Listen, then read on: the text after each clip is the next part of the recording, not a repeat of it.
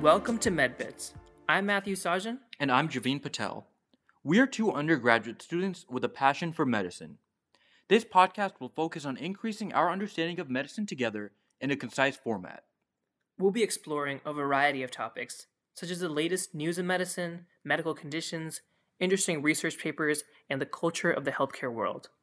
Check in with us every week to stay up to date and learn a little more in just a few minutes.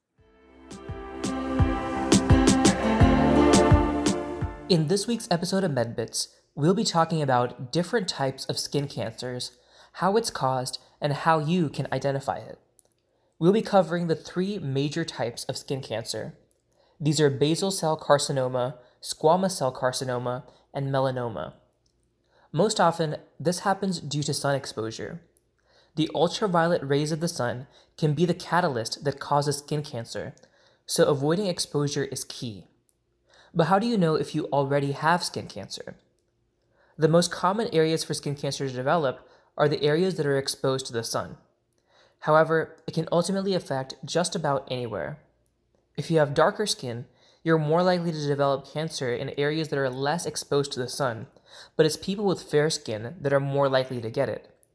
This is because the lighter skin provides less protection from the sun's rays and tends to sunburn more easily. Interestingly, people with blonde or red hair and light-colored eyes are also more likely to develop skin cancer. Our first type of cancer is basal cell carcinoma. These are the cells that make up our new skin cells when the older skin cells die out. This cancer can look like a white waxy lump or a brown scaly patch. The second type is squamous cell carcinoma. This has to do with the flat cells which are near the surface of the skin. These cells will be shed as the other ones form.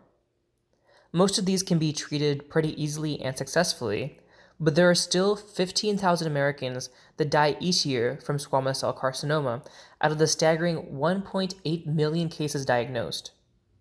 Finally, we come to the most serious type of skin cancer, melanoma.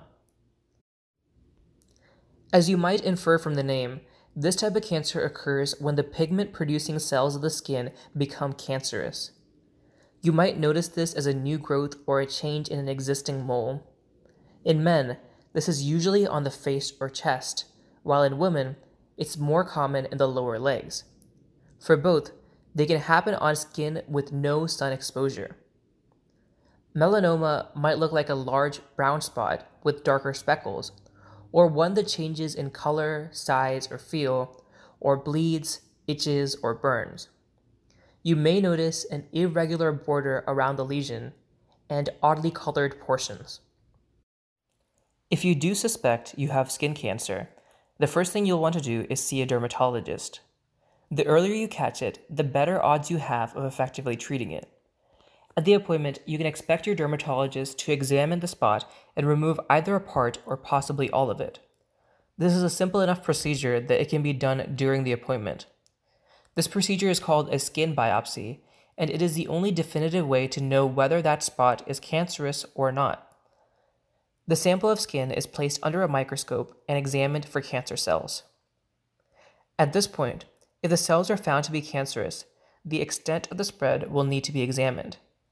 This can be done using a CT scan, chest x-ray, PET scan, ultrasound, eye exam, or lymph node biopsy, depending on where the cancer is and how much damage it seems to have done.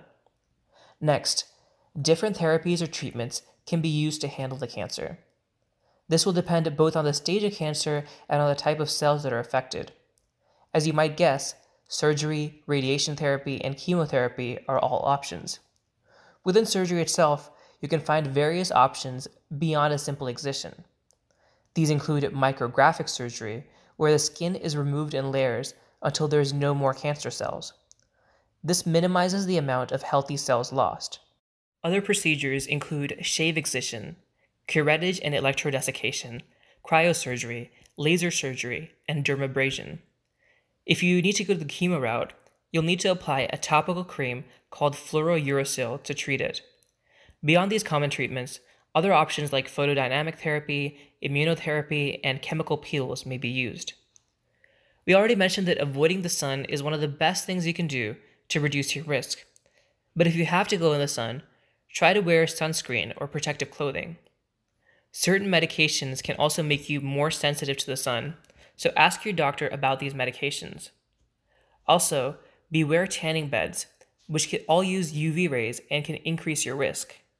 Finally, try to check your skin for any source of new growths.